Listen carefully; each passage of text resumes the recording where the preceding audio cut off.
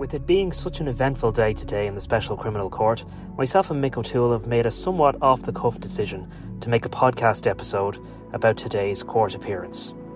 Gerry the Monk Hutch stands accused of the murder of David Byrne in Dublin's Regency Hotel on February 5th, 2016. This is a trial that is several years in the making and one that we could never have predicted. So Mick, as I said in the intro, this is somewhat off the cuff, but we felt that this was such an extraordinary day in the Special Criminal Court today, that we felt we wanted to kind of sit down and just have a chat about what we experienced sitting in that courtroom today. It's certainly worthy of a chat. I think it's we wrote about it in the Star today, saying it had the capacity to be the gangland trial of the decade, and I think the first day really didn't disappoint. It was really, I thought it was quite intriguing, and there was certainly an atmosphere of electricity in the trial, in the courtroom, when various pieces of evidence were read out. Now, I had other work on this morning, so I missed the first bit of the trial, which was the opening, where the case against Mr. Hutch started. So what was the first thing that happened? Well, it started off like, I suppose, any other trial. He was arraigned. He came out into the dock with the two other accused, Jason Bonney and Paul Murphy. And Mr. Hutch was asked to stand up to affirm his name. And he was then, the charge was actually read out for him. So he stands accused of the murder of David Byrne in the Regency Hotel, as we know, the 5th of February 2016. And he was asked, how do you plead? And Mr. Hutch quite loudly exclaimed, "Not guilty." We did notice, and this is something we've been noticing since this has gotten started, Mr. Hutch is actually wearing headphones, which we've established he's hard of hearing, so he's wearing these headphones. So he actually, I would nearly say he shouted, as opposed to just stated "not guilty." He quite loudly shouted "not guilty." So that took us back straight away. So you and I were in court in September last year when Mr. Hutch first appeared on the murder charge after being extradited from Spain.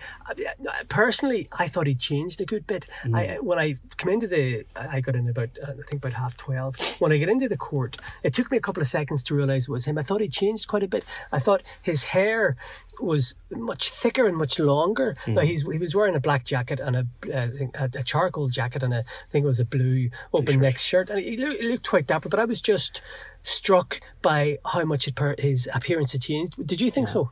He's a rather unusual looking dude, if you don't mind me saying so. He looks... everybody has the image of the monk, the black hair, and he was always quite well dressed and was quite well dressed again in court. But he's lost a lot of weight.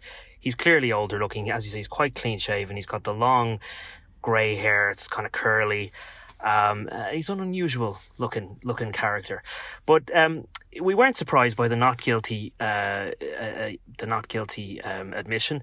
And so the case proceeded quite quickly then. So this was a case that was kind of marred by a series of delays, but it got going today straight away. So after Mr. Hutch was arraigned and he pleaded not guilty to the murder of David Byrne, the state began its own case against him, effectively in what's called an opening. So that was Sean Gallan, who's the lead prosecutor, gave an outline of what the main allegations were. So you might tell us a bit about that. Yeah, well, Mr. Gallan got up, he's for the prosecution, and he started to outline the basic facts, which, for us journalists writing about the Regency Hotel and what's happened, we know these facts kind of nearly inside out. But to a lot of people, these are new facts. It's the first time they're hearing them in the sequence, in the order of what happened. So he outlined, that there was a boxing weigh-in event that happened at the Regency Hotel, that a crowd had gathered there, and that basically the sequence of events of how a van pulled up, 6 men got out. Over the course of time, 2 of these entered the building first. We know that is the man that was dressed as a woman and a man who was wearing a flat cap, an older man. These were the first 2 people to come into the Regency Hotel, and they fired shots. And that caused, as the court heard today, that caused confusion and panic, and people started to run. And then following that, there were 3 gunmen with AK-47 rifles who also emerged from the van and made their way into the venue and fired shots and caused further confusion and further panic. So these are facts that would have been heard in the trial of Jonathan and Patrick Dowdall last week. We would have heard a lot of that. But it's important that the state outlines its case again and informs the three judges and everyone present as to the goings-on, as to what happened on that very scary day in the Regency Hotel. So one thing that jumped out at me that hasn't come out before in the various legal cases and trials that there have been is that there will be evidence in this trial that Mr. Hutch told Jonathan Dowdall, who was going to be a state witness, that he was part of the gun gang that was involved in the shooting, in the direct shooting of Mr. Byrne. So, as you've said, there are some rather extraordinary facts that are only emerging now, and we've heard tidbits of this before, but really what was heard in court today was something extraordinary. It's something that has not been publicised before and would shock many a person, including ourselves, in that Jonathan Dowdall, who's now turned state witness, has alleged to Gardaí that he met with Gerry the Monk Hutch in the days following the Regency Hotel attack. And he met him in a park in Dublin, he says, and they had a discussion after the publication of a now very famous photograph of the gunman in drag and of the gunman wearing the flat cap running out of the Regency Hotel. And that was published in the Sunday World newspaper, as I say, in the days following the Regency. And we heard, according to Jonathan Dowdall, that he had a conversation on the phone first with Mr. Hutch, and that Mr. Hutch was described as being worked up and edgy, discussing this photograph. So they met in this park, and this was this extraordinary sentence, which felt extraordinary just to even type out, that Mr. Dowdall says that Gerry Hutch told him that, quote, they carried out the murder and that he had been one of the team that shot David Byrne. So that's a 3-man team that was dressed up as members of the Garda Emergency Response Unit that were carrying Kalashnikov-style rifles, and it's the very famous photo of the three of them. Well, there's 2 of them in the photograph walking in. So that has never come out. I mean, we've been covering this for more than 6 years, and nobody has ever really heard that stated. So, even when I heard about it, it was quite shocking. What was the atmosphere like in the courtroom when it was said? Well, I think we were all too busy typing and typing quite furiously and making sure that we had that detail correct. And I think I checked it with 2 colleagues sitting next to me that those were definitely the words that were said. And indeed they were, that this is the allegation that Gerry the Monk Hutch was one of the gunmen, one of the team. And it was stated later again by Mr. Gallan. I think it was one of the final sentences that he said in opening the case, that it is the state's allegation that Gerry Hutch was, quote, one of the team that shot David Byrne in the Regency Hotel. So that's an extraordinary fact, and we're obviously going to hear much more about that over the course of this trial. And it is important to say at this stage, the case is sub judice. The case is in the control of 3 judges, but we have a bit more leeway in this case because there are 3 judges. The presiding judge is Miss Justice Tara Burns. It's the Special Criminal Court, and that means there's no jury. So it does give us a bit of leeway where we can, just analyse and discuss what is said. But now, as I say, I get in sort of late. I get in about 12:30. Was there anything else said after Mr. Gallan made his opening speech? So sorry, just to go back to Mr. Gallan for a moment, another huge part of the state's case against Mr. Hutch is a Garda recording that was made during a surveillance operation. Now, we knew a little bit about this before, but again, we're hearing details never heard before, that Gardaí recorded a conversation between Jonathan Dowdall and Gerry Hutch on a trip that the pair of them made up to the north and back again. And at this point, neither party was aware, obviously, that they were being recorded, but this conversation was allegedly recorded, and some very interesting things came out of it, including an acknowledgement by, allegedly, Mr. Hutch of the existence of the Kinahan-Hutch feud. So that this is coming from his own mouth, and efforts were made at peace, at attempting to broker peace and speak to Republican contacts about making peace. But there's a quote from Gerry Hutch where he didn't want to show a weak hand and he didn't want to go looking for peace. And he says, quote, it's very hard to get involved where the Kinahans are concerned because it doesn't work. The messenger gets it. So I don't know if you'd want to weigh in on that at all. Oh, that gives a real insight. Gerry Hutch has been one of the real enigmatic people in Ireland for the last 40 years. I remember he has done one interview, but he's not a brash person who likes celebrity and who likes, being on the front page of the Star or the Mirror or any other newspaper. So he's a very quiet man. So this is going to be an excellent insight into his thinking and into his thought process. So that's certainly really interesting as well. And there was also a reference to the AK-47 rifles in this alleged conversation. They were referred to as, quote, the three yokes, and that they were giving them as a present to Republicans in the North.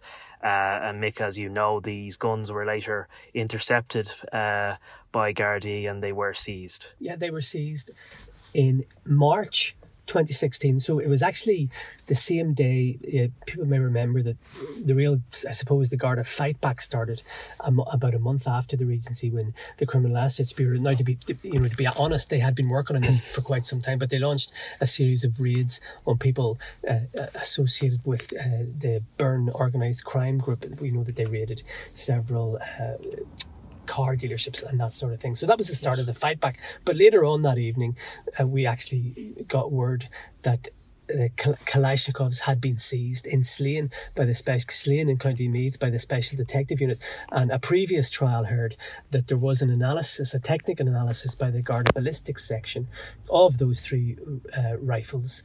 There were Kalashnikov style rifles. I think one was made in Romania, another one was a Chinese, and then there was another one. But the analysis of casings from the Regency matched the casings of the ammunition in the rifles that were seized. So that was previously heard, and I presume that evidence will be brought in this case. So then that was really it for lunchtime, was it? That was it for lunchtime. We had a brief break before we were back in 2:00 this afternoon, and so sorry, we haven't mentioned just that there were Garda witnesses called, and we spoke through some of the evidence in regards to the geography of the area and the mapping and whatnot.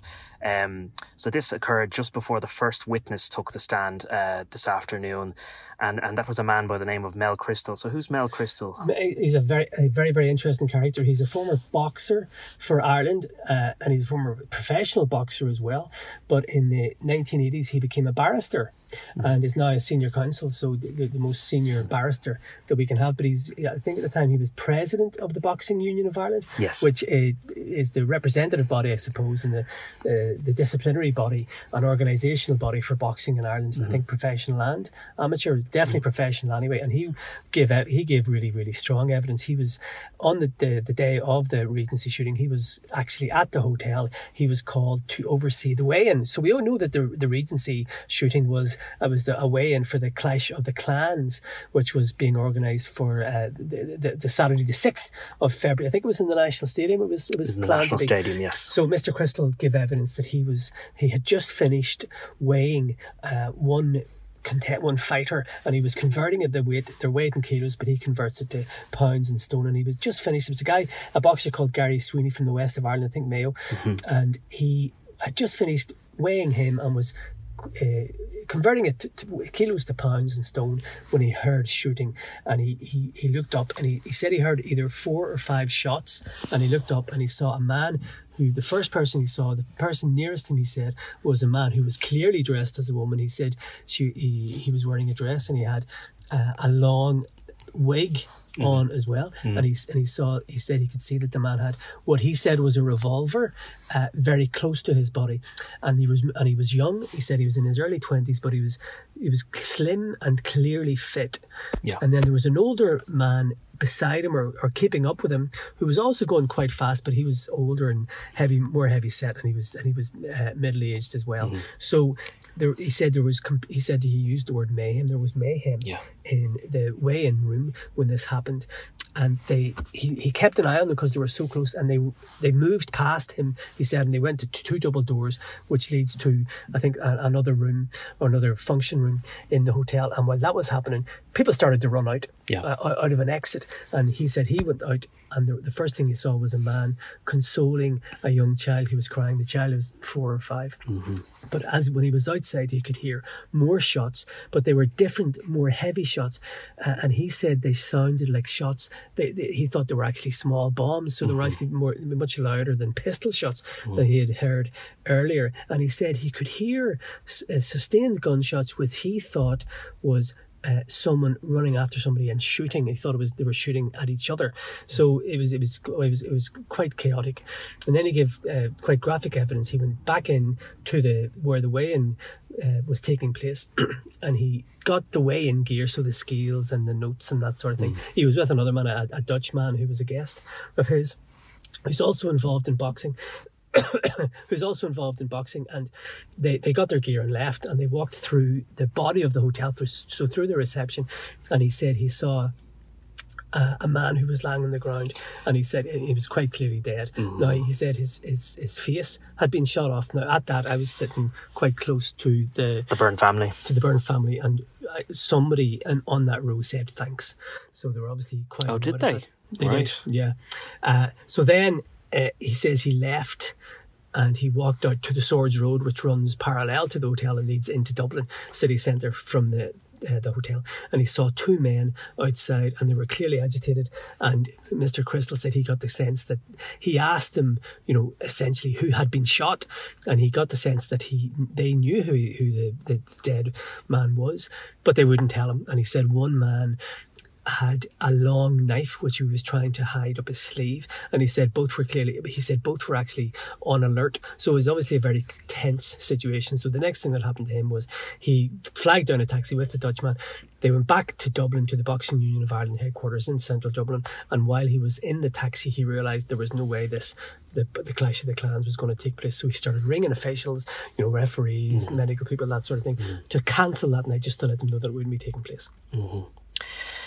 I mean, that's an extraordinary amount of evidence to hear in one day, and we know this is going to be one of the lengthiest trials in the history of the state. We already have heard that it's supposed to run until Christmas and is likely to run into January, and yet the amount that we've heard already in this one day, and it's not even the beginning of what we're due to hear. There's going to be plenty of witnesses. We know, as we mentioned already, Jonathan Dowdall has turned state's witness, and at some point, possibly towards the end of this trial, he's going to take the stand. He's going to be cross-examined. So there's plenty more ahead in this trial, Mick. Yes, and tomorrow we know that there will be obviously more witnesses tomorrow, but the court heard that tomorrow at 2:00, Professor Michael Curtis, who was the former state pathologist, he will be giving evidence, and we know that he carried out a post-mortem on the remains of David Byrne after he was shot dead at the Regency. So his evidence is at 2:00, but there will be evidence before that. So I think tomorrow will be another interesting day. Absolutely. Well, thank you for joining us. We hope to provide further updates. As we said, this was somewhat off the cuff, but we felt it was a somewhat monumentous day in the courts, and no doubt there's going to be more interesting evidence heard ahead. So thanks for joining us. Thank you.